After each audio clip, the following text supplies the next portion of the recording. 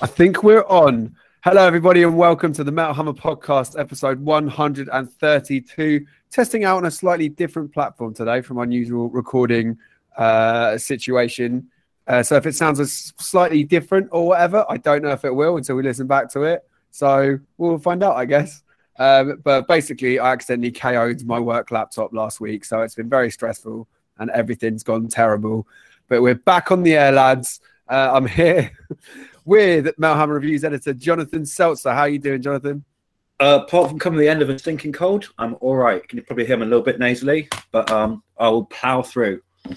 Good to hear. Oh, I'm Merl, by the way. I can't remember if I said that. I'm also joined by Metal Hammer contributor legend Stephen Hill. How you doing, Steve? I'm right, Matt. I was hoping you were going to go, it might sound a little bit different. How you doing, El? And then I was going to chime in. That would have been I think that would have been a fun thing that people could have enjoyed at the start. Should have written that down really quickly and held it up so I could have ad-libbed. But yeah, should have done. But hey, it's just what happens in these mad times. It is. These are indeed, as people keep telling us, crazy times. Anyway, look, I'm excited. Who cares about technology-wise? I'm excited because we've got a brand new issue of Metal Hammer that is out right now. We are recording this on Thursday. It is out in shops as I speak. Shops across the UK and also available online to pick up from tinyurl.com/gethammer. Slightly different address than usual because we've changed our magazine platform that you order our mags from. So tinyurl.com/gethammer to get the new issue and all our other issues. We have the one and only Corey Taylor on the front cover this week, featuring a banging piece of artwork by Tom Newell, who's done a couple of things with Slipknot and Rammstein for us before. Looks absolutely splendid. Great feature by Danny Levers with Corey about his, quite frankly, bananas last few years and how he's managed to come to some kind of happy medium, which isn't really a situation you often associate with Corey, but it's a really, really great interview. You should definitely pick it up. Also, on a more somber note, this new issue also features our tribute to Power Trip's Riley Gale.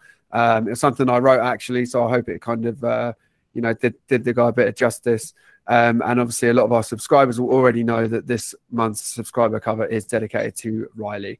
So I know a lot of you have been talking about that and celebrating Riley's career with us, which is awesome.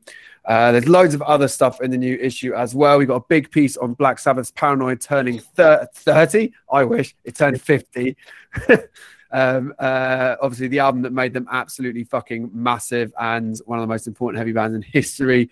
We've also got a great piece with Deftones that Elle wrote, looking into why they decided to return to the place where they last recorded music with the much missed Chi Cheng. So that's a really interesting and emotional interview with the Deftones guys. And we've got stuff with Iron Maiden in there. We got Jonathan's review of the new Marilyn Manson album in there. We've also got Jonathan's excellent feature with Enslaved in there. We got a piece on Svalbard in there. We got Bloodywood in there. Alice in Chains, Ginger, all the good stuff. Only in Metal Hammer this month, and it is out right now. So if you like the sounds of all that, go and pick it up, please.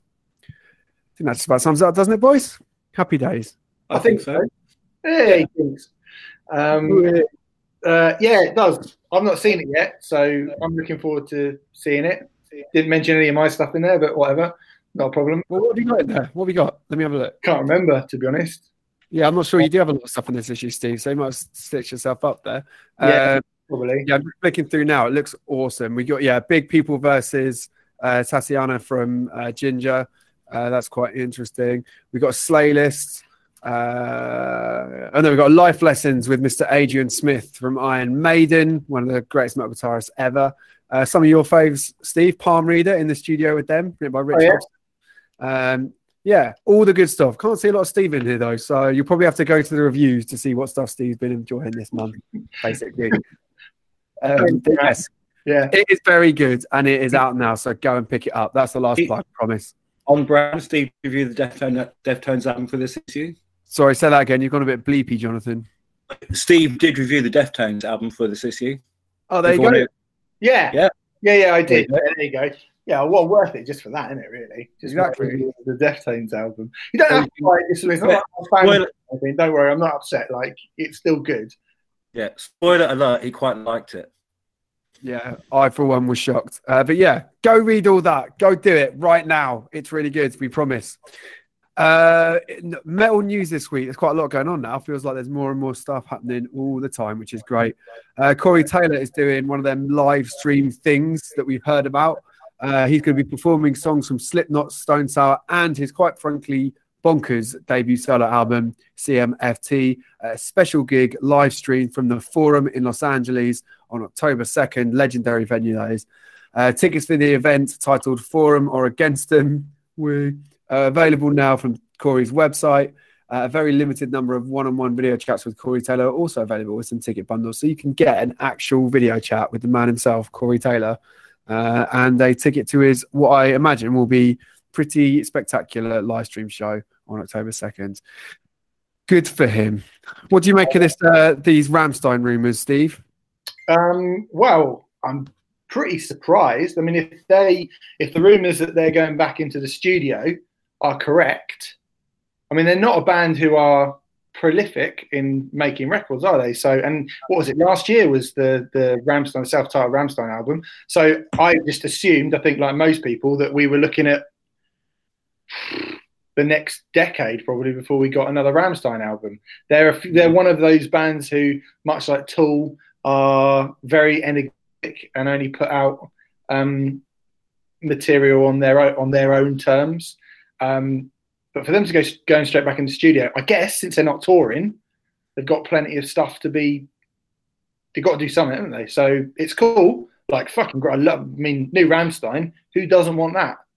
Yeah, I mean, it would be a massive surprise if they are working on something. Drummer Christoph did recently say that the band have been working on new material, but you kind of take that with a pinch of salt, don't you? Because bands are always kind of writing bits and bobs here and there. It doesn't mean they're necessarily producing anything. But yeah, old Rammstein World, the Rammstein fan sites, said they're all been spotted in the French town of Saint-Rémy-de-Provence, which is where they have previously recorded.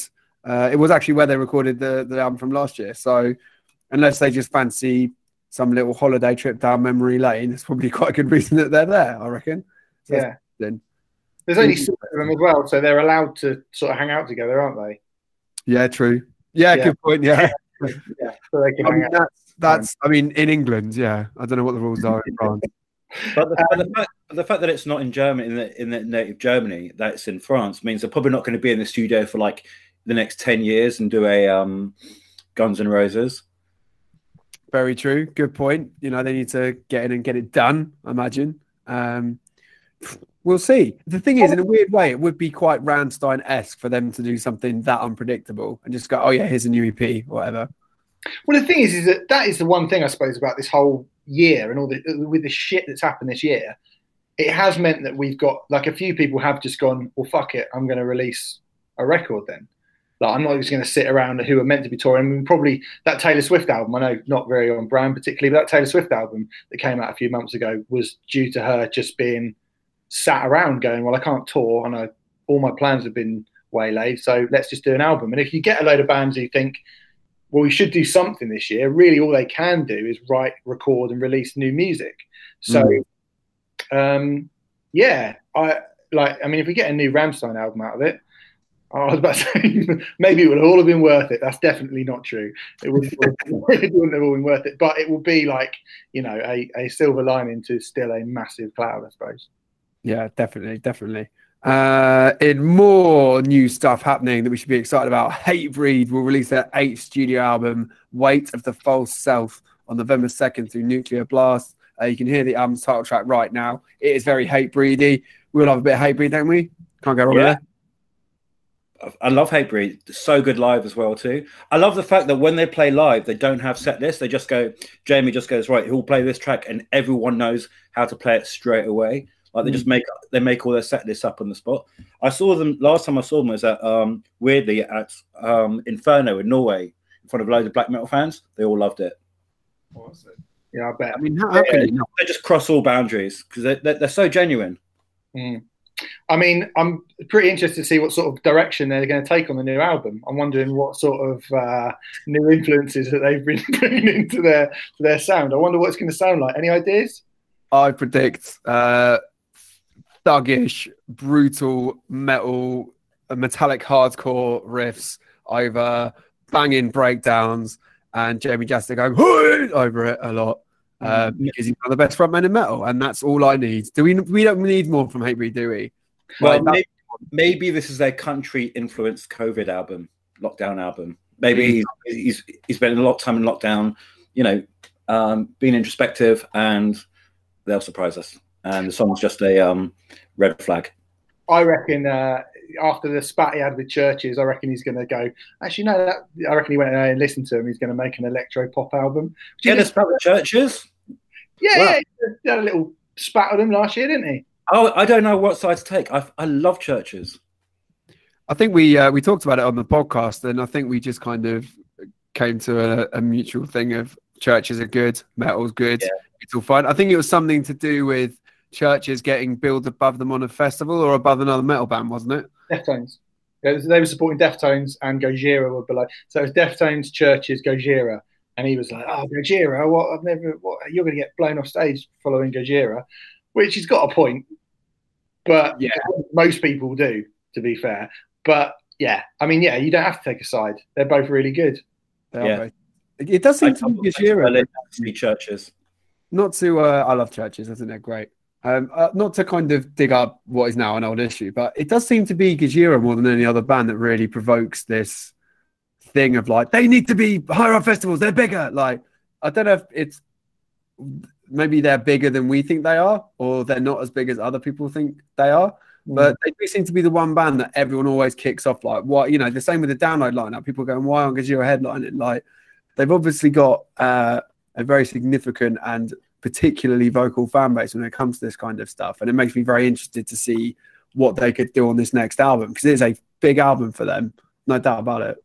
But if you've seen the recent tours and you've seen the production values of those tours, they're totally totally festival headline band. And maybe festivals can sometimes be a bit conservative, and maybe Gojira just being underestimated. And I would err towards that side of things. But also, you've got to think ultimately they are a death metal band. I mean, a festival like Download that's getting headlined by Kiss and Aerosmith, and you're expecting a fucking French death metal band to headline it, as great as they are, and like nobody would love to see Gojira headline that festival more than me. But I mean, personally, I can't see it, because at the end of the day, they are still basically an extreme metal band, and they're very, very challenging. I think to your general kind of common or garden rock fan, that's a big ask to go. Or go and listen to like. I don't know about Bloodstock and Download. Plus, you need to start preparing the ground for the next wave of headliners. And I mean, apart from them and Ghost, I can't really see anyone else who has that and the credibility to be a festival headliner. So you're going to have to start taking a punt and taking a risk. And I think sometimes UK festivals can be a little bit risk averse compared to continental festivals. I think that's probably fair. I mean, I think Gojira just, I'm sure in some ways maybe they're not, but I feel like Gojira, I wouldn't put them on the same level as Ghost like, I do feel like with the right lineup on that next album cycle, Ghost could headline Download. Like, if you had a big band on the Saturday or something, like a Metallica-sized band on the Saturday, and you had like a really good, whether it's Metallica do have a lot of classic rock bands, but you know what I mean, another kind of solid big name on the Sunday as well. I do think you could stick Ghost straight on that Friday headline. I do think they're going to be at that point next year. They've just done an arena tour. Like, they're there, really. They're as there as they're going to be. Whereas Gojira is still, don't quite sell that many tickets, and like I said, they are heavy and challenging. I know we've gone on a weird tangent from Hatebreed, but there will be new Gojira music next year. So I think if they're going to be able to make those moves, and fucking hell, it certainly wouldn't be the weirdest thing that has happened. There are definitely Gojira songs out there which you could probably play someone that would be less offensive to their ears than some of Slipknot's heaviest stuff. Do you know what I mean? So I think, we'll see. We'll see what happens on this next album anyway. All we want is new Gojira. Yeah, it'd be amazing if they did headline. Amazing. I mean, that would be great. But I mean, you're right. I can see it more I think Ghost are a shoo-in, surely. Whereas Gojira, it's up in the air still. They sold out Brixton Academy, and they're definitely in the pot. But I think like Ghost has to be Ghost. Has to be. I feel like it's like every generation of metal has like, you know, Hatebreed fit into this a little bit. There's kind of like a people's metal band, like a kind of a band that the people of the metal world take to their hearts, and they're our bands and they're our guys. And like Metallica was one, Pantera would definitely one, Lamb of God will probably one, even Five Finger Death Punch will one. Do you know what I mean? They're not like the coolest band, they're not the most maybe celebrated by the media, but they're the band where your average metalhead that just likes metal fucking goes, yep, them. And I think Gojira are in that bracket, so they've definitely got the goodwill for that. But we'll see what happens anyway. So that was our Download Future roundup. But let's go on to more pressing and immediate matters. Now I have to confess, in a rare cock-up, I've not been able to actually listen to this week's album of the week because I haven't had my proper laptop with me, and so I haven't been able to hook up the shonky little one that I was using instead to a good stream where I could blast it properly through headphones and blah, blah, blah. But luckily, I have with me two of the most foremost experts on this next band in our field who will have plenty to say about it, because we're going to do the new Napalm Death album, Throes of Joy in the Jaws of Defeatism, one of the most important, influential, vital British extreme metal bands of all time. Jonathan, before we get stuck into this album, do you want to kind of briefly talk about where Napalm Death are kind of at? Are they just kind of at the point now where they're just a respected band, putting out new albums every so often, and that's good enough? Or what? Yeah, yes and no. Only in the sense that that's what, you know, if that's what kind of maybe people think they're about, but they're still challenging themselves and you with every album. I think when people, they just respect band, they're thinking of like the first few albums that they're always going to do the same thing.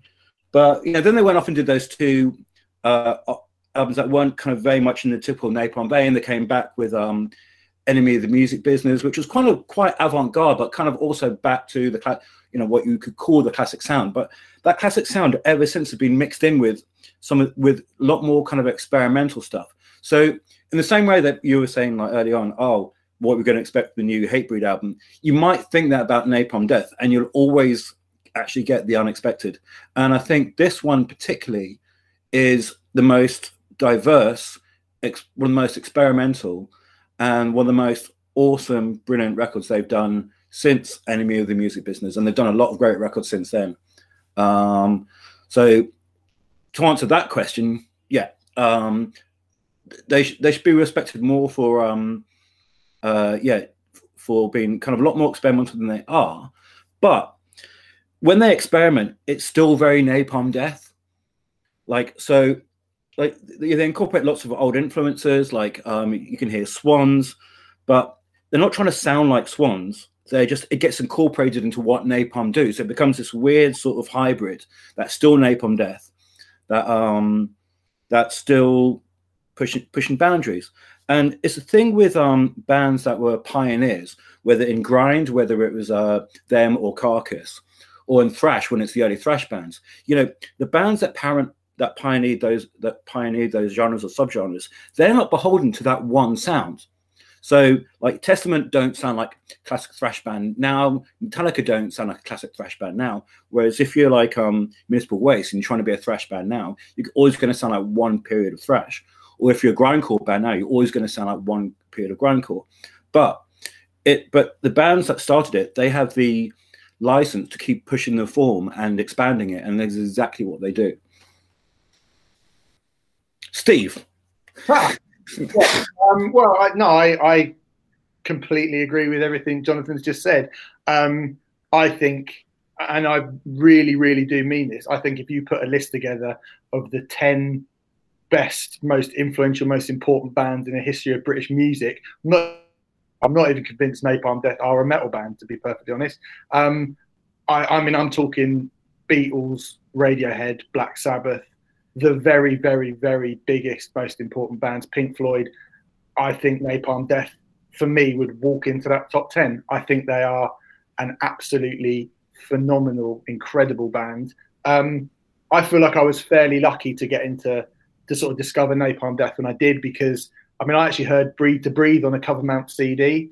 Love that song. Yeah, so groovy, absolute banger. And so, you know, Inside the Torn Apart was, I think, as you mentioned, Jonathan, when they were going more post the kind of the grindcore years, and when the light changed, and then they took on this sort of death metal form, and then they even kind of evolved that, and it became a bit more groovy. They were touring with Machine Head.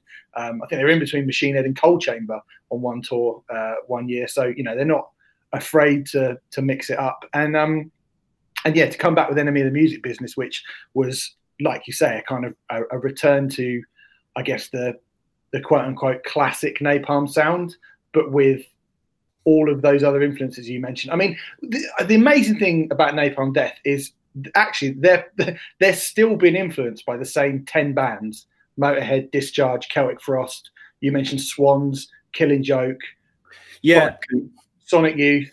Like, they don't really have that many influences outside of a pool of just maybe 8 or 9 massively influential, incredibly forward-thinking, transitory bands. But it's how they kind of evolve what they do with those different influences on every album, which I think is why Napalm Death, you get 16 albums down the line. And this album's amazing. It's absolutely amazing. And you sit there and you sort of think like, oh my God, I can't believe 16 albums in, I'm still hearing new things from this band. But, you know, after 12 albums, I was saying that. After 13 albums, I was saying that. After 14 albums, 15, I've been saying, it shouldn't come as a surprise to anyone at this point that Napalm Death are continually pushing themselves. And like Jonathan says, still sounding like Napalm Death. I mean, there's bits on this album. I mean, I guess the main one that people would talk about would be Immoral, which was one of the singles, which really, really sounds like Killing Joke. Totally. And Napalm Death have definitely done that sort of post-punk, you know, Joy Division meets Celtic Frost meets Discharge thing before, but I don't think they've ever done it to the point where, like, Immoral, in a different world, that could be a single. Do you know what I mean? It's catchy, and they're an absolutely incredible band, and there's so much stuff on this record where you just go, it's so brimming with new ideas, but yet, like you say, it still sounds exactly. There's no doubt as to who this band are. Yeah, when you hear it, but I've still never heard stuff like. I mean, the closing track, which is a belly full of salt and spleen. Again, they released that, and it's not the sort of thing you would expect. Amoral, you know, that kind of doomy, almost sort of grungy, gothy core. It's not what people, like you say, when people think of Napalm Death, they go, Scum. Yeah, Scum. They're that wild, crazy, you know, 10-second long songs band. I mean, at this point, that is just, it's totally inaccurate as to what Napalm Death are. And this record is complete proof of that. Yeah, I think like it's easy to mistake them because those early songs were so compact that. But also, what you have to understand is that the kind of the scene and the time, not that they came out of, but what they grew up in. So, you know, Birmingham in that kind of mid-late 80s was a hothead of like really sort of interesting industrial music, like Godflesh. You know, obviously Justin Baldrick was one of the singers for Napalm and went on to form Godflesh. And so there's a lot of that kind of 80s industrial kind of forming its way into it. So, like on the new one, like Je vois donner pas vivre. It really sounds like something off the first Young Gods album, which is kind of like came out in '88, but you know, Swiss band. But it's got that really weird, woozy, and it's like Young Gods were again another band so original that they were almost like impossible to kind of rip off and do it well. But somehow they've got the spirit of that. But you've also got like there's thrashy songs in there, like Contagion and Fluxing of the Muscle. And then also like what you said about Napalm being so influential, there's one particular kind of groove. It's like all these grooves are like suddenly like bumping it, like a train's just suddenly stopped and all the carriages are bumping into each other. And you can hear it, and you can hear that one particular groove. And it's like in every kind of grindcore band since. And it's in there, but it's not as much as you'd think.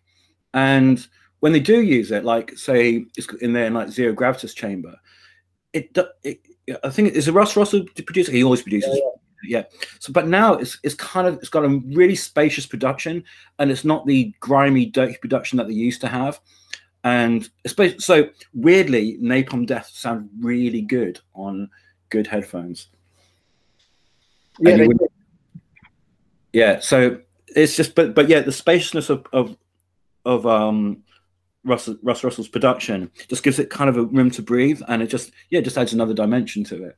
And what I'd love to hear, but I didn't get it on the promo, is they've got 2 covers on the bonus tracks, which also tell you a lot about where they're coming from. So they've got a Sonic Youth cover, White Cross with a K, and a Rudimentary Peni cover, and that says a lot about where they're coming from too. You know, there's always like, you know, and it's so interesting, like kind of punk bands, but Sonic Youth were really innovative and angular, and completely rewrote what it can do with music.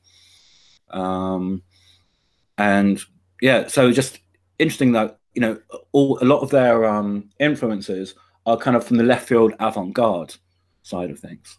Well, I interviewed Barney. I've interviewed him a few times, and every time he says they think of Napalm more as a kind of art project rather than a band. They are thought of as this kind of ever-evolving thing that just take, like you say, all of the bands that Napalm would mention as influences. They don't, you know, it's apart from Motorhead maybe. It's not like any of them ever stayed in the same place at one time. They all kind of progressed massively. And I think, I mean, again, one of the things to kind of touch on the extremity of Napalm Death, like this album is like fantastically heavy. Like it is, I mean, as you would expect from a Napalm Death album. Like, I mean, the first 2 tracks, Fuck the Factoid and Backlash Just Because, are kind of classically sounding brutal Napalm Death songs, and they're amazing. But they've got this thing about them where I think, you know, one of the real skills in extreme metal is to give people hooks. You know, like there are a few, all of my favorite bands within kind of extreme music, they can be as loud and angular and abrasive and heavy as anything. But if you can somehow find some sort of little hook for people to grab onto, then that to me makes a world of difference. You look at, you know, a band like Nauseam, who obviously would have been massively influenced by Napalm Death, and they just play, you know, 45-second long groovy grindcore songs, and their riffs are so catchy. And I think you listen to this, and the idea that Napalm Death are just this kind of warp speed, impossible to latch onto wall of sound, even within those first 2 songs, which are, you know, which are definitely that, they're so catchy. Barney's vocals are, Barney is not just that sort of Cookie Monster, like formless Cookie Monster death metal vocalist. You can hear the words that he says. I mean, someone tweeted me about Napalm. I was wanging on Twitter about how great Napalm Death were the other day, and someone went, I think Barney just reads his shopping list out and sort of barks over that. And it's like, well, one, he's got so much to say, and he says it in such an intelligent, articulate, thoughtful way. He's such a, you know, brilliant mind, that he's not going to let his lyrics just be nonsense for a start. And secondly, I think you can understand every syllable that comes out of his mouth. I think you can genuinely hear what Barney's saying. And I think, again, that is really rare in extreme metal, to actually do that and still be, I mean, this is a cutting edge album. There's not many records that are going to come out that are going to be heavier, more extreme, more challenging than this. And they're nearly 40. Also, just really carry you along and groovy. But also, I think like the clues about, you know, them, that artistic art side of them, well, they're really early on. Like, look at all the bands like ex-members went on to do, like Godflesh, and also like Total, you know, Zambient Projects, and Jesu from Justin Broderick. Nick Bullen went on to do Scorn, which is this kind of dark ambient sort of project. Lee Dorian went on to do Cathedral, and, you know, they went off into kind of weird proggy realm. So it was all of that was in their DNA from the very start. It's just that, you know, when it starts off so distilled, like something that concentrated, it's actually got a lot of stuff distilled into it. It's not people mistake, like, you know, something that's that distilled for being simple, but it's not. There's actually a lot of stuff that gets distilled into You Suffer. Yeah. It's like a big bang. It's like there's all this genetic material in You Suffer. Amazing. I think Brilliant record. Yeah. It's going to be easily in my top 10, if not higher, this year of albums of this year. Always. If you do want something which is just really fucking heavy, by the way, can we move it on? Or sorry, Merl. Yeah, no, just gonna say no. I think that was a splendid. Yeah, I just want to say that the new video for the what's the final track called again, Steve? It is called. Hold on. It's A Belly Full of Salt and Spleen. Yeah, watch the video for it. It's done by Khaled Lowe, who used to be the singer from Passenger. Yeah. Anyway, but the new video is amazing, and it's kind of a lot about the refugee situation, and it really gives the song another dimension. Cool. Awesome. Good advice. Yeah, that is the all brand new Napalm Death album, Throes of Joy and the Jaws of Defeatism, out Friday via Century Media Records. And yeah, I think Steve made a very good point. Me calling them a legendary extreme metal band at the start of the review is probably doing them a bit of a disservice, because they are so much more than that. And yeah, so Steve had another band you wanted to give a shout out that's got a release out this week, didn't you? Yeah, mate. There's this is a band called Fawn Limbs. The album's called, what is that? How do you spell that? Fawn, Fawn, and Limbs, spelled Limbs, Limbs. They're from Pennsylvania. The new album's called Sleeper Vessels. It's like 27 minutes long, so it's not a long listen, but you will probably be just drenched in sweat by the end of listening to it. They're a three-piece. I cannot believe they're a three-piece. They definitely come from that school of, I mean, we're talking about early Napalm, Meshuggah. I mean, really, like, they're broadly a sort of tech metal thing, really, really broadly. But I mean, I remember sort of hearing Dillinger on the Calculated Infinity era, Dillinger, Canderia, hearing Meshuggah for the first time. And I think it's fair to say, in sort of, 20 years post that stuff happening, that kind of mathy, jolty, weird, super noisy, lots of notes and, polyrhythmic thing has sort of got a bit old at this point. That whole tech metal thing, it's kind of lost its edge a little bit. And I did sort of wonder, can anyone really kind of match up to those bands from that point? It feels like that was definitely like a roadblock. This album is unbelievably intense. It is kind of like Pig Destroyer meets Phantomas meets Canderia. There's so much going on. It's got like Aphex Twin style electronics over the top of these massive, like, Thy Art Is Murder deathcore, but it's basically sort of like deathcore, some weird electro music, Animals as leaders, and grindcore all being sort of stuffed into a blender and then just spat out at you as hard and as fast as possible. It's like by a baseball bat and getting stabbed and getting set on fire at the same time, is what I described it to my mate the other day. It's really good, and it's actually way heavier than the Napalm Death album. So if you listen to the Napalm Death album, you're like, boo, too many choruses. I can hear what he's saying. This album is a horrific listen. Horrific. Like Volbeat and I was with you all the way until you mentioned Thy Art Is Murder. That kind of just really catchy sub drop, like thing that happened that they do. There's a bit of that. I mean, I think they'll probably be furious that I mentioned Thy Art Is Murder if looking at the band. But this is there some beef about Thy Art Is Murder in the metal scene I'm not aware of? No, I can't stand them myself. Well, they're just a bit basic, aren't they? Like, I love them. It's just this pure testosterone thing, or just without any kind of anything else to balance it out. Nothing kind of larger. I love like straightforward touching music, but I like it to be, have a bit of an extra dimension to it. This is just like pure sort of macho sort of jock posturing, really. But that right low down sort of thing, they've got a fair bit of that on it. I mean, it's not a lot, not a lot really. Like there is a lot of other shit going on, and I do think if you just want to get absolutely brutalized, then it's one of those records where you go, oh no, every other band you mentioned, I'm completely sold. I'm just going to try and wipe out the Artist Murder reference in my head.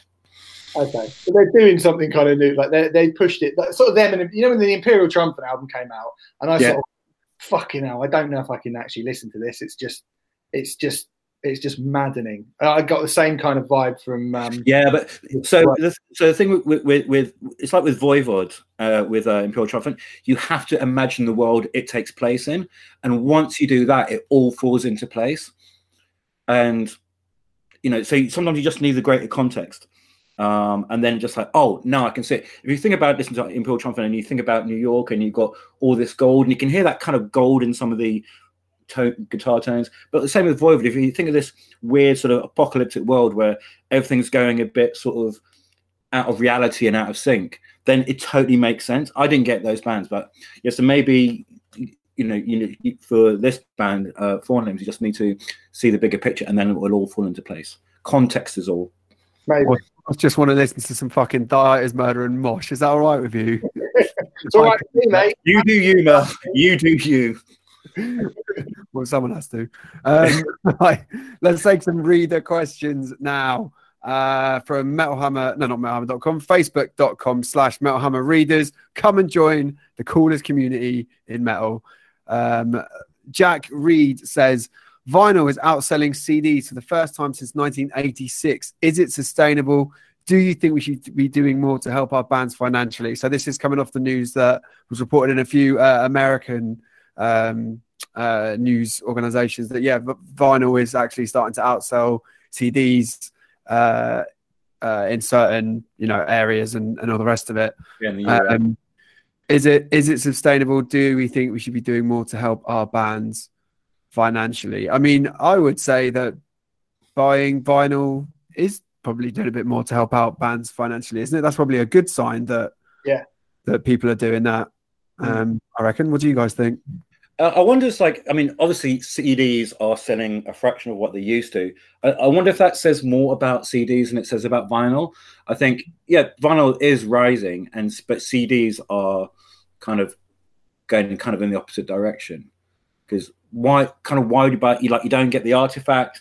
You get the you can get like pretty good quality streaming. I still think you should always support the artists, and whatever your format you should do. If you like a band, you should own it. It gives you that much more connection to the band to have something physical in your hands. But that's I think metalheads were very analog.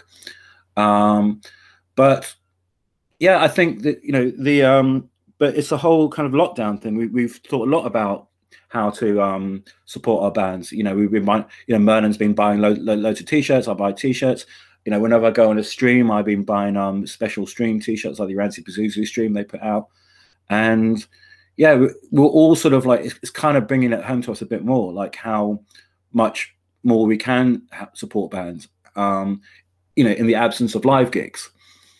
So I think, we are. And like I said, having something in your hands gives something that much more meaning than just having it on a stream. You've actually gone actively out to get something for it, and it's not passive. I think, the sort of pros and cons of streaming culture are fairly obvious, really, aren't they? I mean, 10 quid a month for owning, well, not owning, but being able to listen to every single band that I could ever dream of ever having wanted to listen to is brilliant, if a little daunting. But certainly, as Merl, as we discussed a bunch of times, I spent quite a lot of money on vinyl and have done over the past couple of years. I did have a period where I didn't really spend any money because, like you say, Jonathan, CDs, I wasn't sort of excited. It's been a long time since I could get excited about buying a CD because I guess formats come and go, and when vinyl's cool again now. Vinyl's actually like a cool thing that people want to listen to, and certainly the idea of having an actual physical thing in your hand, I think certainly for people our age, since we can remember when that's all you could have, I think it puts a hell of a lot more value. It puts more value on the music as well. Like there's a lot of albums that I only listen to when I stream them, and it's like, oh yeah, that's cool, but they're not in my head, as opposed to going upstairs into my room where I've got all my vinyl and looking through it and going, I love, Failure or fucking Depeche Mode or Metallica or whatever I happen to pick out, and going, I love this band. I genuinely have a strong connection to this band, not just financially, even though I paid for them, but also they feel like one of my bands more. Do you know what I mean? Yeah. Definitely. I mean, I think, yeah, for people that grew up with physical product, definitely. But I think for younger fans as well, it gives them a kind of new chance to connect with music in a whole new way. Because I mean, CDs were fine, and they were great for what they were at the time. But the thing with a vinyl is, like, if you're playing it through, you have to engage with it, because obviously you have to flip it to the other side every often. So you kind of almost, if you want to listen to the album, you kind of have no choice but to kind of be engaged with it, because it's not as easy to just put it on in the background and leave it. And I think, yeah, definitely the physicality of it, the artwork, just the process of taking a record out of its sleeve and delicately putting onto the thing, the whole experience makes music listening an experience, which you can't really say is the same when you're just pressing play on a stream. Yeah, I was just about to say exactly the same thing, that, it's a bit of a ritual. And I remember, when I was buying buying vinyl, before the internet, and you put the needle on the record, and even then you're kind of like forming a connection. You're completing a circuit when you put the needle down on the record. But that anticipation, when you haven't heard any tracks from it beforehand, but you bought it on what you've read or heard, but that anticipation of the running groove was so exciting. And there's so much more dimensions to what what you just said, that kind of ritual you have with vinyl. Definitely. And putting it out, looking at, see what they've got on the inlay, reading the lyrics, pouring over the artwork on 12-inch on as a 12-inch canvas. Yeah, it's you can't. There's nothing really else to compare to it. Yeah, it's the best. And I know you lads have been very good with all that. I was actually at Steve's house the other day admiring his vinyl collection. It's very nice. I know Jonathan's all about that as well. Yeah. Let's do more questions. Although, before you move on, I think it's worth saying that although if vinyl is outselling CDs, and I have no reason to doubt that it's not, but that is still, both of those things put together, I think, compared to the amount of people who do just stream music, is a drop in the ocean. And it ain't going to go away, but it is a shame that it's so far ahead at this point. And I do think it has cheapened the value of art too much. I think I'm all for streaming music and having Spotify and making playlists and just casually listening to music occasionally with it on in the background while you're doing the dishes or whatever. But I do think it's sad that how much it appears to have cheapened the value of art in 2020.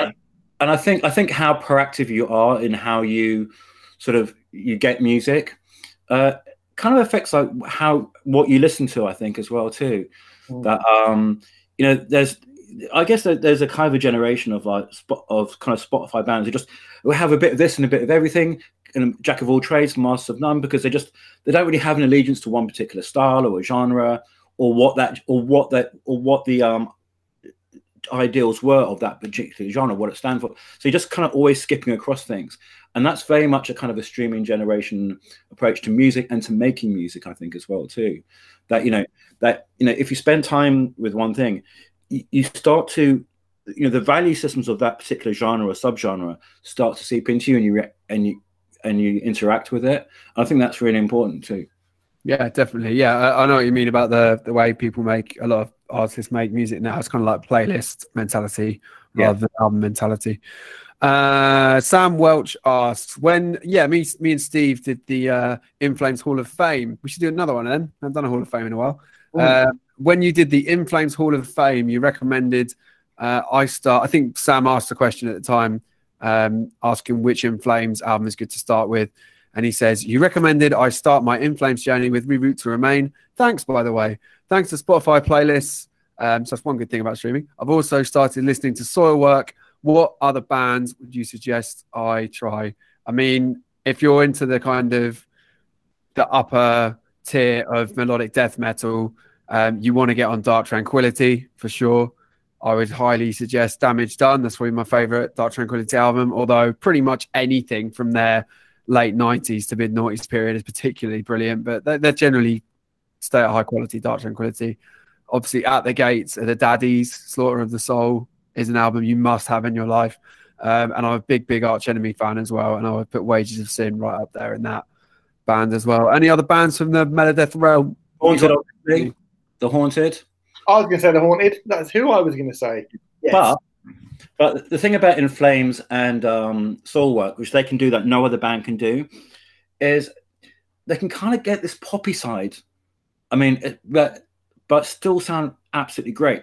Like, I don't really like some of the later In Flames stuff, but I actually really like Root to Remain, which is the one where they kind of went off into poppy realms, because you can tell they're having so much fun and that there's such a sense of discovery. And I really love Figure Number 5 by Soulwork, where it's just like great album. Yeah, they're just like Soulwork are like my metal band with a kind of a pop awareness of choice.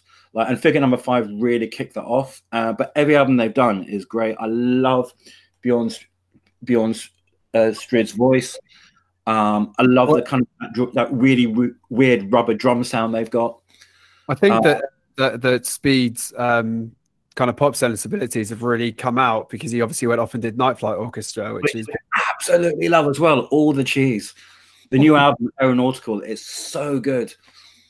Definitely. Any more to add to this smorgasbord of Melodeath? Well, I mean, you know, considering how influential we said they were to metalcore and what happened in America, I think it's at least worth chucking in. I'm going to chuck in one band, and that band would be Darkest Hour, who I think are the closest band from the US to great band. That right. Shadows Fall, perhaps. Well, they were kind of a sort of a, you know, that kind of transition point. I always thought Shadows Fall were a little bit average, to be honest. Particularly when put up against something like The Haunted. I think, you know, God forbid in Shadows Fall, and there are a few others. For me, Darkest Hour captured the punk fury the most whilst being on the right wicked riffs. I would say that their first album, which no one really talks about but is brilliant, Mark of the Judas, is probably, I would say, as close as America ever got to doing an early In Flames album. Yeah. Their last album was fucking great as well, Darkest Hour. There was a period where there was like loads of like really average Melodeath, and there's so little worse than just leave Sonic Syndicate alone. Yeah, there's nothing more sort of disheartening than people just dutifully going through those classic Melodeath riffs without, you know, when you can tell they haven't probably even heard At the Gates, you know, that kind of third generation who just hadn't actually heard where it came from, and you could really tell when you heard them. I'm not mentioning any names. No, they've already done it. Sonic Syndicate. I think I reviewed the last Sonic Syndicate album for the mag. That's always one where Jonathan will email me and go, "What do you think of Sonic Syndicate?" And I'm like, "Oh, just send it over, for God's sake." I'll do it. I'll do anything, Christ. But yeah, not good. Not good, man. Not good at all. You ask the next question, Steve. I've just done loads of talking. Okay, mate. How's lockdown been as a music journalist? There's likely been huge worries about the industry's visibility, but at the same time, you haven't had to go to 4 gigs a week, and you probably spent a lot more time at home. How have you found it? That's asked by Ben Wilmot. God, don't know where to start, really, with that. I mean, as somebody, it's quite funny that you said, well, you haven't had to go to 4 gigs a week. That's quite funny because it's quite rare that someone would pick up on the idea of going to 4 gigs a week being a bad thing. But, you know, yeah, like the kind of grind of the music industry, like any industry, can be hard work sometimes, obviously. And it's obviously got its problems. But fucking hell, I'm missing gigs so bad. Really missing festivals. I mean, as a music journalist, I can only speak for Metal Hammer, really. Like, it's been hard at times. You know, we knew that people weren't going to shops, and so we knew that our sales were going to go down quite significantly because literally no one was buying anything at one point. And so that meant that we had to pull our budgets right back. which meant that, you know, we weren't able to commission as many writers. You know, people like Steve weren't getting quite as much work at Metal Hammer at one point because Elle and I were having to literally write like everything.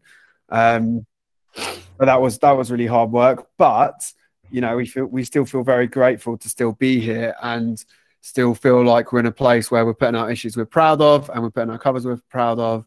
And I feel like we've come through the worst of that now. And when I say the worst of it, again, it was hard work. And it's been hard for everybody, but obviously we have a lot of friends and peers who have worked in the magazine music industry that have had it a lot harder than us in the last couple of months. So it could have been worse, but yeah, it's been a bit of a slog. And yeah, for me personally, like you guys will have your thoughts as well.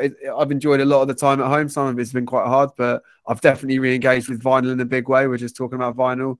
I've enjoyed my gaming more. I got into basketball, which was nice. None of that's really to do with music journalism, but it's one of the good things about being able to work from home, I guess, during all this, because not everyone's been able to do that. How have you boys found it? Well, I work from home anyway, so on one level, it hasn't changed that much, and so you kind of get used to, you know, working under lockdown. But then you kind of forget this whole other dimension that you're missing, which is like, you know, festivals. But it's not just the experience of the festivals themselves, but doing this job is two things. One is a very solitary thing. I'm writing, I'm subbing, I'm commissioning, I'm doing emails, and that's a very, you know, it's even those who all work in a team, it still can be quite a solitary existence. But you know, like going to festivals, and it's not just the festival itself, but the people that you see at all the festivals, like, you know, my Norwegian festivals like Beyond the Gates or Midgardblot or Inferno, you know, that's like kind of like my, you know, and I've got, you know, obviously in England I've got that as well too, but you know, that's kind of like my family, like my friends in there, and just like, so there's a whole dimension of community that it's kind of there, but it's a bit more of an abstract, and it's easy. So, and you get used to not having it, but it's just like it's a note that's not there in the air, and you kind of realize it, and you're missing something in yourself, and you know you work really hard, and when you go to festivals, and you're in the thing, and you realize that this is the thing that keeps me sane. Yeah, is having that kind of bigger sense of community, and you know, the friends where you kind of all share an experience and you all have the same kind of like language about how you perceive things. And missing that is it's just like, it's just like you've lost kind of some spectrum of your taste buds a little bit. I get that. What do you think, Steve? Yeah, I mean, I guess for me, not being a kind of full-time person at the magazine, it's been, I mean, like I was working a full-time job in London. So my whole circumstances have changed massively from lockdown, because basically I did have a job which was kind of linked to the music industry. And that, with a load of concerts that we were going to do, everything got cancelled. And suddenly I was like, oh, the company I was working for was folded. And I moved back to my village where I grew up. So that alone is weird. I'd sort of said this year, having just got fatigued from so many years of going to like 6 or 7 festivals a year, that I wasn't going to go to a festival this year. I was knackered from doing my own podcast, from doing this, you know, like I very, very rarely would say no to anything either of you would like send over to me, like very, very, very rarely. And sometimes that got exhausting, like super exhausting.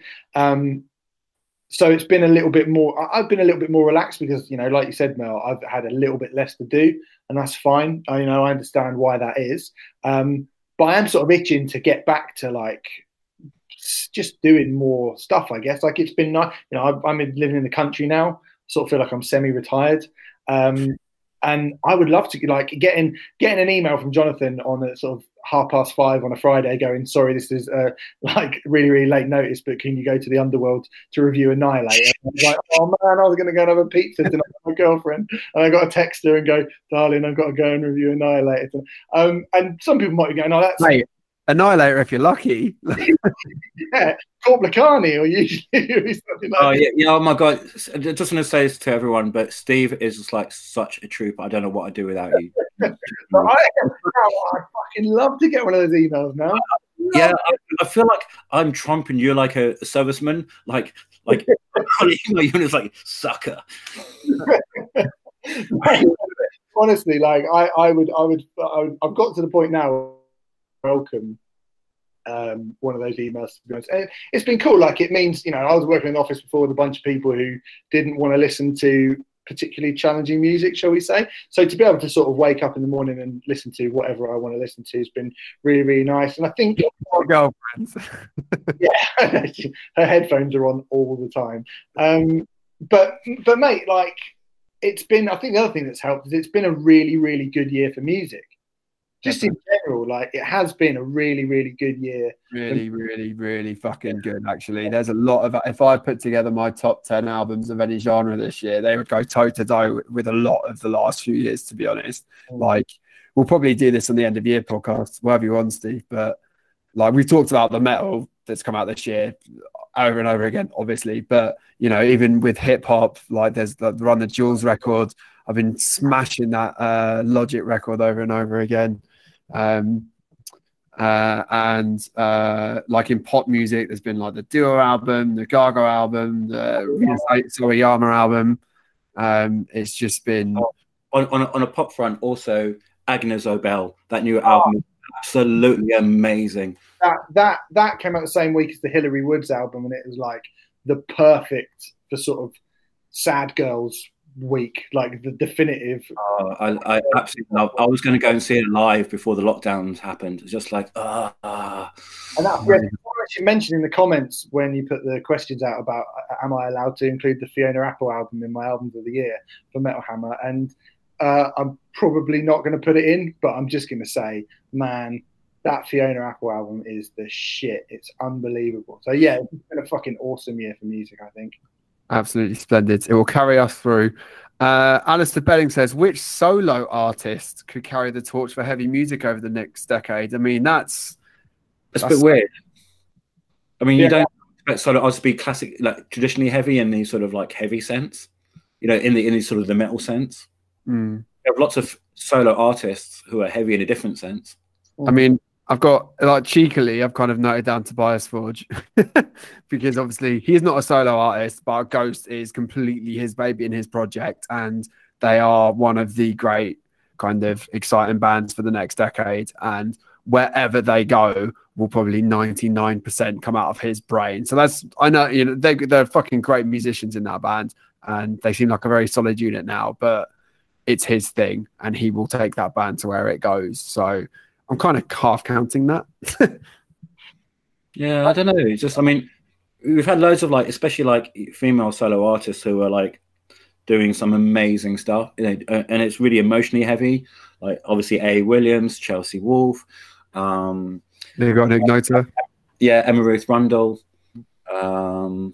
Anna von Householt's got an album. Anna von Householtz, amazing. But probably the heaviest solo artist there is Jemana Galas.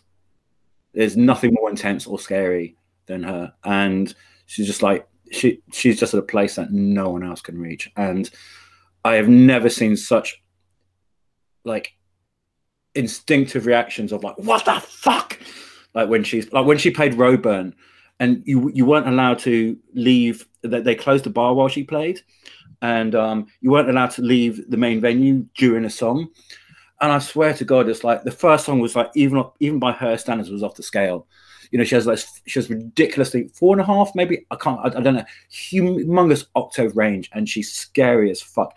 I swear you can see people almost like climbing up the walls after the first song. It kind of, and just like, yeah, but where she's coming from is like, it's just so intense, and I think she's got a direct line to Down Below, and she channels. I think you mentioned her before, but just because people always ask this, can you just say her name and spell it out slowly as well? So it's Jemana Galas, so Diamanda, and it's Galas, Gla. The second A has an acute accent on it, S. So she has two kind of forms. One is like a kind of like more bluesy form, like you can hear on an album like The Singer. Another one is just kind of a lot more avant-garde. She's sung about topics of like how people have attitudes people have had towards people with AIDS, and uses a lot of biblical references. She has this kind of totally amazing, acrid, operatic voice. I can go like super low to super high. She's an amazing way of playing the piano, just like absolutely rattles the keys. And like she'll just, if you hear her voice, you'll be frozen to the spot. Whether it's bluesy stuff, which is a bit more easier to listen to, or like Shri X, which is even me, I've never listened to the album in one sitting. But if you want to hear the more avant-garde side, listen to Plague Mass. That's her kind of her double album masterwork. Genuinely the most amazing artist on the planet, and wow, like, her talent is like another level from what you think another level is. It's and she just uses it with such absolute direct venom and power. And she's tiny, and it's like in the same way that when you hear like Anna von Household thing, it's like you can like, how does that voice come from that body? It's just like it's channeled from another dimension, and this she's the kind of the source of it. So you can hear a lot of Jemima Galas in Anna von Household. Wow. And yeah, just genuinely one of the most powerful artists on the planet. And that's not even hyperbole. So yeah, certainly in terms of carrying the torch for heavy music, being boundary pushing and exciting, that's some banging shouts. Any other thoughts on that, Steve? Or well, I mean, since I've said it a lot, my brain went for something a bit more contemporary, I guess, and that I think something that is like legitimately could be where heavy music and what is really, really popular in the mainstream now collides. Backwash would be one.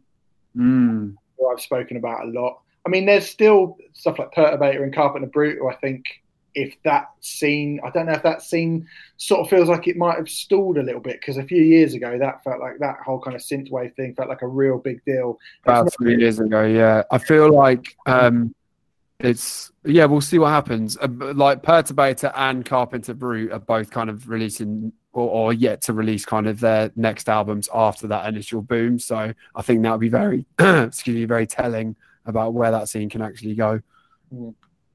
Yeah. Funnily enough, Telop from Mayhem is just about to release his own synthwave project called Burgerton. Good God! Yeah, and it's got a pink cover as well. It's pretty good. Burgerton sounds like a transformer that turns into a Big Mac. yeah. The album's called Miami Murder, and but it's just not what we'd expect. Well, I don't know. You always expect the unexpected from Mayhem members. Fair. All right. Let's move on. Do you want to take the next question, Jonathan, from Mark van der Velden? I would actually like to take the following question because I have opinions on that. Well, we all get opinions on them all, but sure. Mark van der Velden asks, what happens when super big bands die out, like physically die? What are we left with? Can rock music be seen as viable to the general public? Also, why is power metal frowned upon in the metal world? Cool, that's a can of worms, isn't it? Yeah, just threw that one in. I feel like we've dealt with what happens next quite a lot. Maybe Mark hasn't listened to previous podcasts, but obviously we don't know exactly what's going to happen. We do know it is a fact that metal is not producing bands on the level of Metallica, Iron Maiden, Slipknot, Avenged Sevenfold. We talked about Ghost being a big deal. Ghosts are a very big deal, but Ghosts are certainly not a big deal like Slipknot were a big deal in 2001. Like System of a Down were a big deal in 2001, etc., etc. So, we've got a problem there. There's absolutely no doubt about it. I suspect the scene will probably, whether it's the festival scene or everything else, will probably have to evolve around that. And then hopefully it can grow again from there. But in terms of power metal, yeah, power metal really is frowned upon, isn't it? I can't think of anyone at Metal Hammer, certainly not on staff. And, there's not a lot of diehard power metal fans. We have quite a few writers who really like it. Chris Chandler. Yeah, sorry. In the writers, yeah. I mean, yeah. Through the years I've been at Hammer, I can't think many of us have been. what people outside of metal think metal is, people inside of metal think, well, that's what power metal is. Okay. You know what I mean? It's like, we think like, you think it's like, people who aren't into metal and they just look at power, like people, you'll see this on the Guardian comments pages whenever that metal gets mentioned. People just think it's like, 40-year-olds living with their mums, and it's silly and it's ridiculous and got nothing to do with the real world. And I think, a lot of metal people think that's what power metal is. But, power metal is a kind of a misnomer as well, because when power metal first came out, it was something different. Like power metal used to mean something completely different. It was speed metal. And there was this kind of like slowly, it kind of morphed into this kind of fluffy dragons and swords and everything else aspects to it. But power metal was originally speed. That's what we used to call speed metal. But then, you had this weird thing how like when Dragon Force came along, and suddenly loads of young kids were into it, mixed. It had this. It was kind of a bit more aware of its own absurdity, and it was a lot more playful with it, and had all those kind of video game squelches in it, and there's suddenly like loads of young kids were into sort of power metal because of Dragon Force, and then you had bands like Turasas who had that part, an element of that in there, but it was much more knowing and it became a bit more kind of fun and engaging rather than sort of just super serious and not being aware and not having that kind of self-awareness that you tend to think a lot of power metal has. It's a weird one, isn't it? Because we very proudly kind of rep for all metal here on the podcast, and when we started doing the album of the week, I think very early on we did that band Brothers of Metal because Elle and I wanted to be like, look, we're gonna cover all types of metal here, but it's a weird one because I still like Sabaton. I still sometimes listen to some of those mid-noughties Dragon Force albums. I used to like power metal quite a lot. I used to listen to like Ed Guy and all those kind of bands. But it's always been the genre that gets probably quite a lot of unfair snidiness towards it from within metal, which is so weird because metal's supposed to be, if nothing else, we're supposed to be the outsiders. We're supposed to be like, we don't care about being cool, right? Like we're metalheads. We don't care about what's fashionable. But power metal, it's kind of like, yeah, but not that unfashionable. Do you know what I mean? Maybe it just kind of gets pushed out at the beginning, which is very strange. But I don't mind power metal when it goes beyond absurdity and comes out the other end.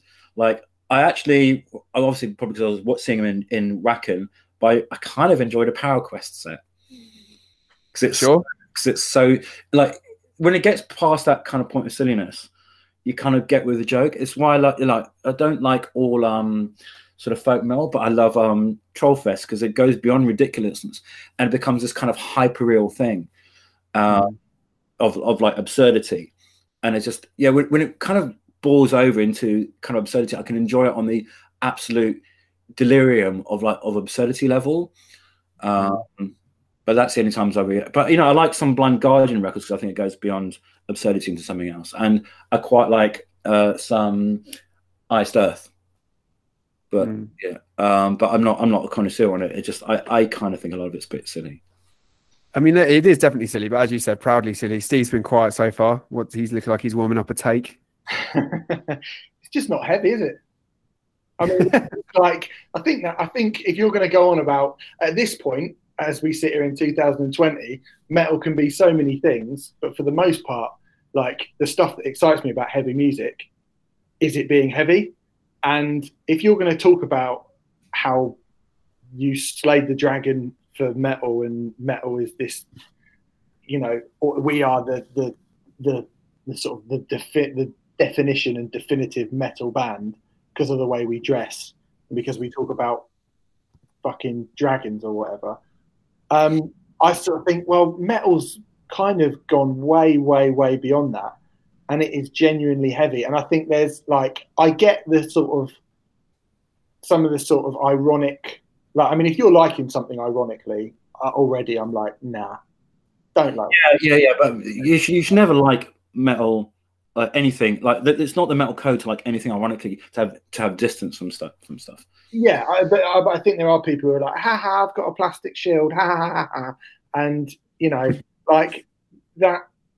The kind of like Rainbow and Dio, and where it comes up, obviously Judas Priest are ridiculous. Like you look at it and you go, what I love about this is it is the sort of the inherent ludicrousness of hard rock or heavy metal pumped up to peacocking levels, and but it's still got metal riffs. Yeah, and that kind of fuck you fronting that old school original strand of power metal had, I have absolutely no issue with that whatsoever. I think that's but I think when you start dressing up and doing like Nintendo Core and playing with battle axes, but then sneering at a band like, I don't know, pick any new metal band pretty much. I mean, even not any new metal band, but even when new metal is like, no. Any new metal band, Steve. Any new metal band.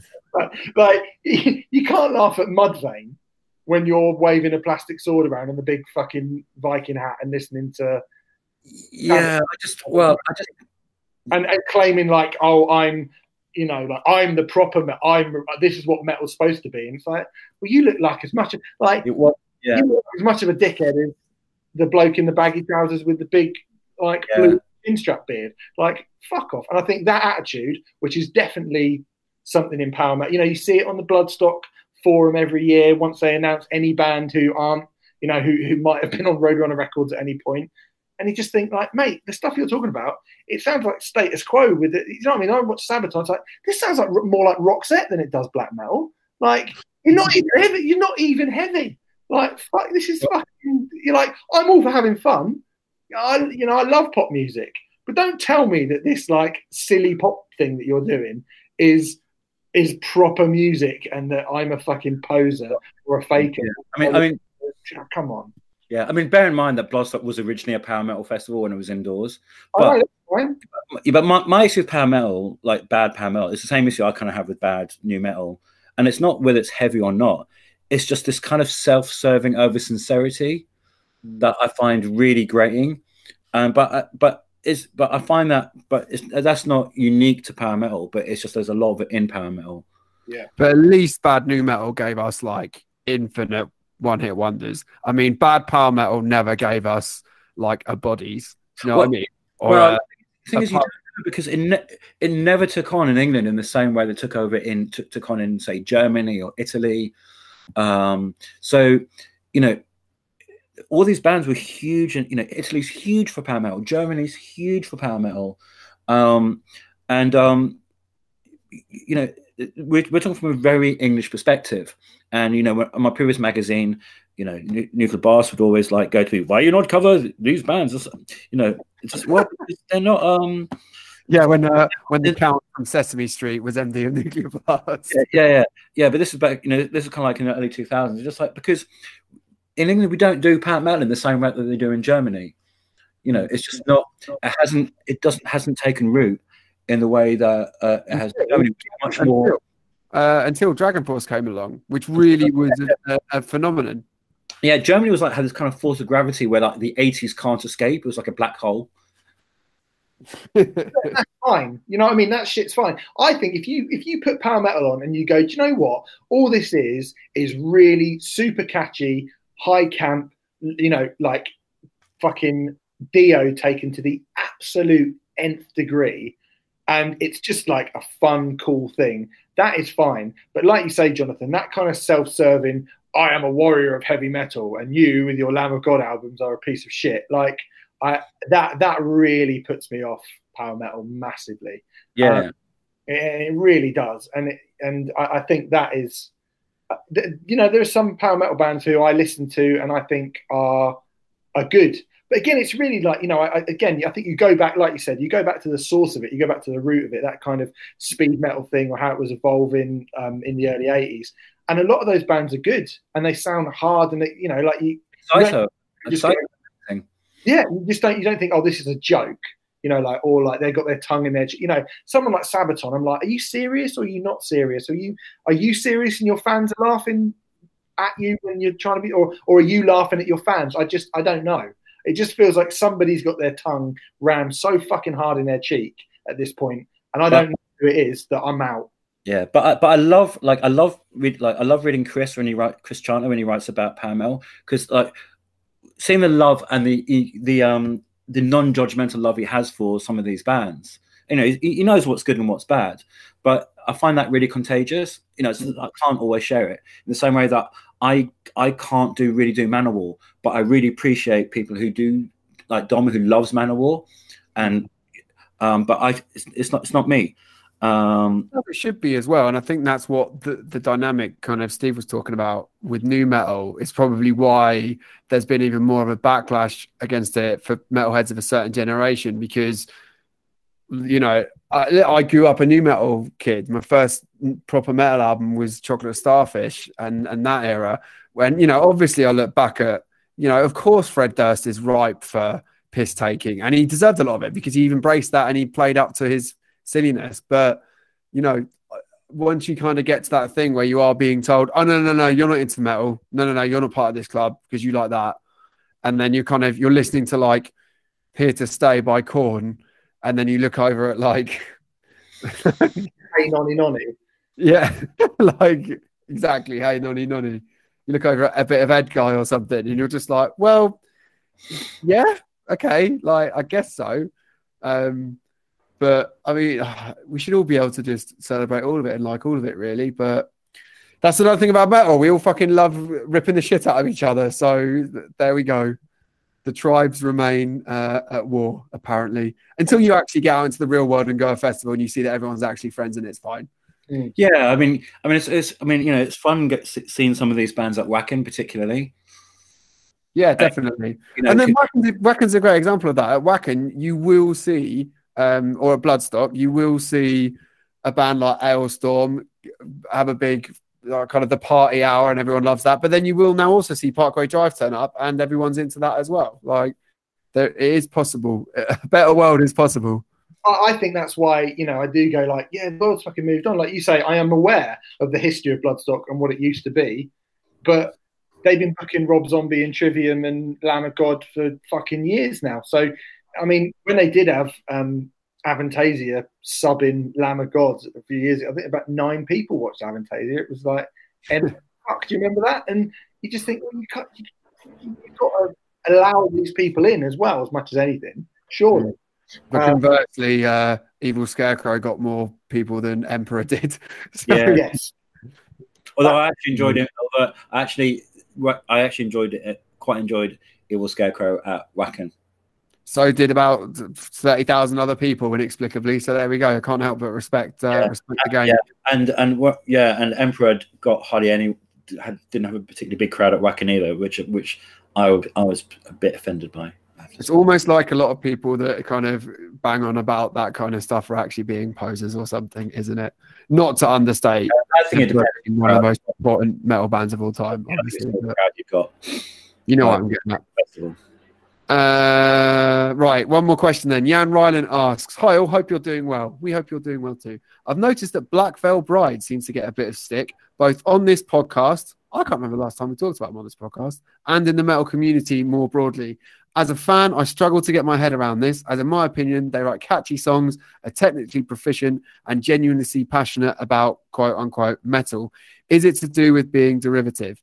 And then Jan points out that, by the way, my name is pronounced Jan, as I've heard it mispronounced a couple of times on the podcast before. Sorry, Jan. We will not do that again. Our bad. Black Veil Brides. I sense we're probably all on the same side with this band. Is that fair to say? Yeah. I'm gonna be fairly latest about this. I think there's one adjective for them, which is risable. Okay. They're just a risable entity. I'm going to be as objective as I may ever have been about anything ever about Black Veil Brides. And I'm going to say, I think, personally and objectively speaking, their music is rubbish, right? they are rubbish. I think objectively they are rubbish, right? They're not a good band. They're not anything I want to listen to at all. But I really like Andy Black. I think Andy Biersack is actually a very, very good figurehead for that group of people from that scene. I think he is clearly he's from a punk rock background. I've interviewed him before. He was talking to me about Misfits and Millions of Dead Cops and Nation of the Ulysses and like proper fucking underground hardcore punk, right? So he really, really likes that shit. But he wants to be a rock star, and fucking fair play to him. He looks good. He's incredible. He's got cheekbones like above his ears. The guy is incredibly good looking. Of course, he's gonna in a poppy rock stroke glam metal thing and whatever Black Veil Brides are. He has he's got loads of charisma, and he is they're not good. I don't like their music at all, but if kids are going to gravitate to something or someone, and that happens to be Andy Black, and he goes on to say you should check out the Misfits, and they go on to maybe listen to something good, then I got no real big beef with Brides. Like, I mean, to be honest, they are definitely a derivative band, and I don't think they even pretended otherwise. You know, Andy essentially kind of had a vision for this band that they could be this kind of modern day Motley Crue, but kind of super polished for kind of pre-teen metal fans, basically, which is fine. And I think that worked. And I think they had a moment where, I mean, I wish that you could go to... most metal bands do have a significant young following as well. But anytime I go see a band from this generation or let's say the last 10 years or so, and you go and look at their crowd and it's a really young, super passionate crowd, I always think that's fucking great. And that's what you want. And they tapped into, however they did it, they tapped into that more than 99% of heavy rock bands that have tried to kind of make a name for themselves have managed in the last 20 years. And was a lot of it cynical? Absolutely. There's no doubt about it. Again, I don't even know if Andy would deny that anymore. Do you know what I mean? Like, it was all so carefully orchestrated and put together. But it's just, as soon as that band turned up, I was just like, this isn't for me. It's not aimed at me. It's not for me. Yeah, it's such an anodyne take. And I've got nothing against bands being derivative, but you have to kind of give something back, some awareness of the lineage. Because if you're not aware of that lineage, you're not going to channel any of it, even if you make it for a younger audience. So I can only really kind of talk from experience with Black Veil Brides, and one of my most miserable festival experiences was I was covering Download, I think, for Classic Rock, our sister magazine. And so it was one of those really rainy downloads. I remember like watching on the main stage in the rain, Disturbed, and just like basically taking Tool, bringing out all the emotion and the art and just giving you the rag of what's left. And I just like, oh God. And then I had to trudge up the hill in the mud to the second stage, see Black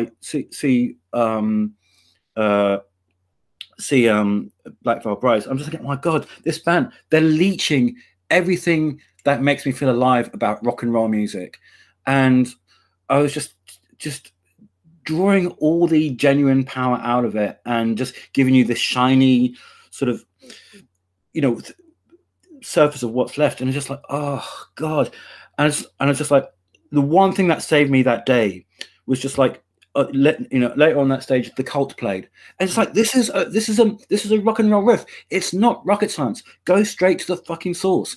Just play a riff, and it resonates. And the two things that really saved me, and unfortunately they're playing at the same time, I had to, by way of conscience, I had to keep going backwards and forwards because I couldn't miss those bands. Were like them, and in the third stage, Heat. Those young Swedish guys playing super cheesy AOR. But the reason I love Heat is because it's so uncynical, and the love for what they do just comes out so much.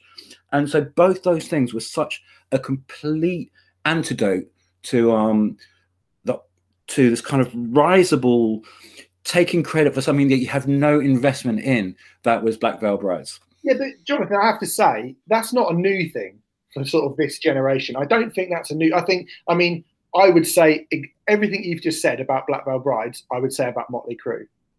I think they are atrocious, an atrocious band with absolutely no redeeming qualities whatsoever. I would say Linkin Park. I think Linkin Park have no redeeming qualities whatsoever. But I think both of those bands, although they are absolutely cynical, horrible. Merlin's going to shake his head clean off his neck. I mean, I know for a fact that Linkin Park, they were cynically marketed, and of course, everyone around them knew something was big. But I know for a fact that band were not put together by those members in the same way that Black Veil Brides were. Okay, yeah, but that's neither here nor there. I don't think. I think the point is both Motley Crue and also, to be fair, just to make another point, Hybrid Theory is one of the most influential albums. Well, it's one of the most influential albums of the last 20 years, and Black Veil Brides will never lay claim to something like that.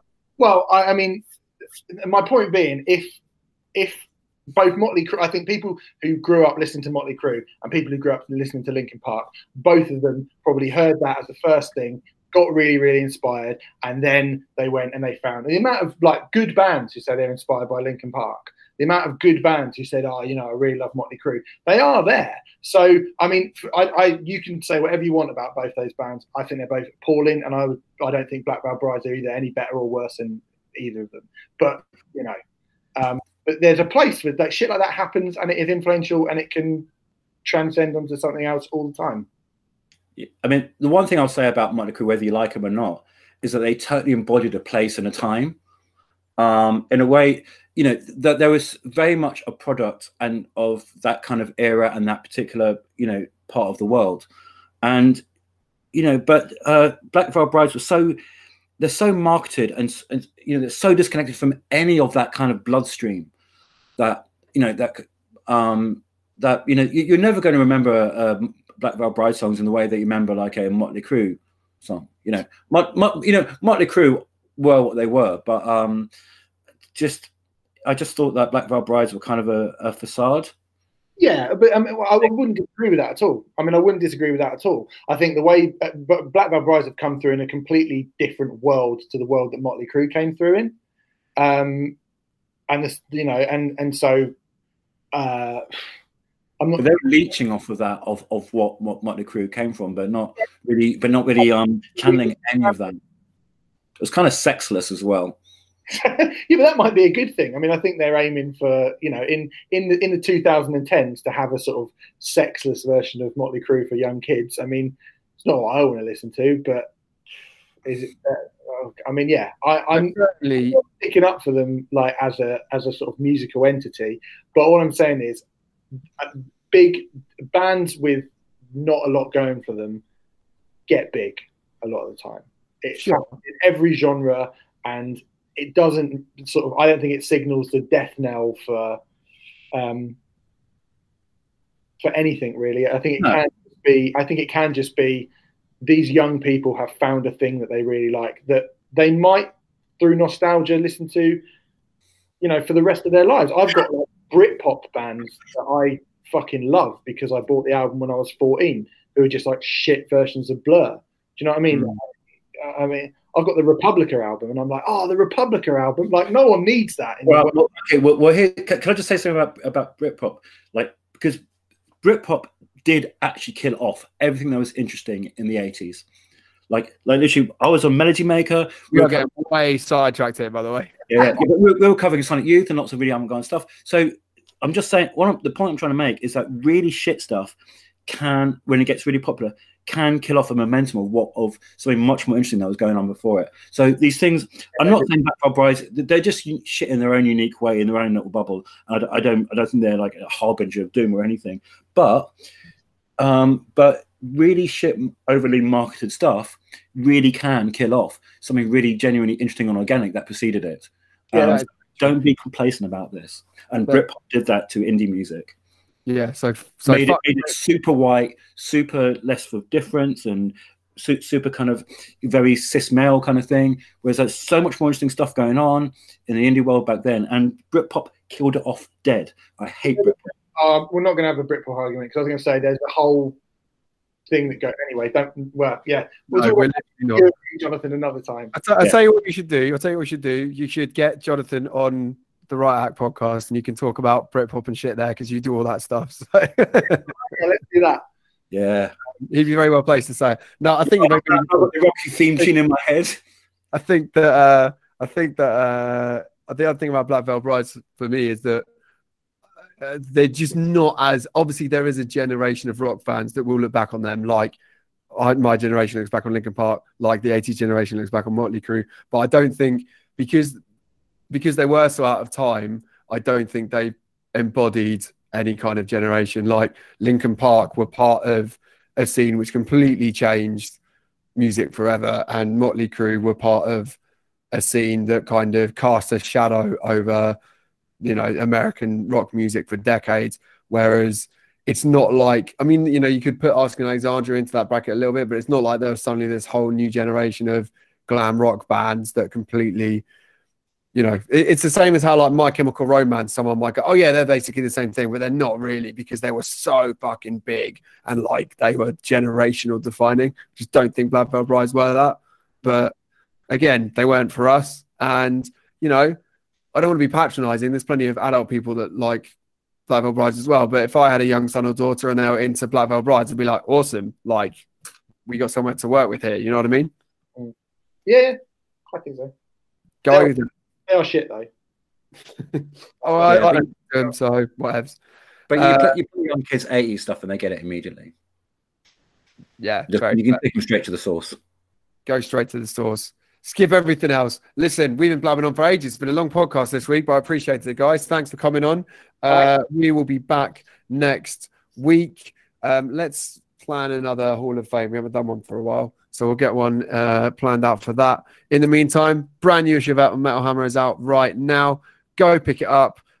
Be safe. And I'm going to talk some more while I work out how to stop recording because we're doing it on a different thing. There it is. See you next week, everybody. Goodbye. Bye. Goodbye.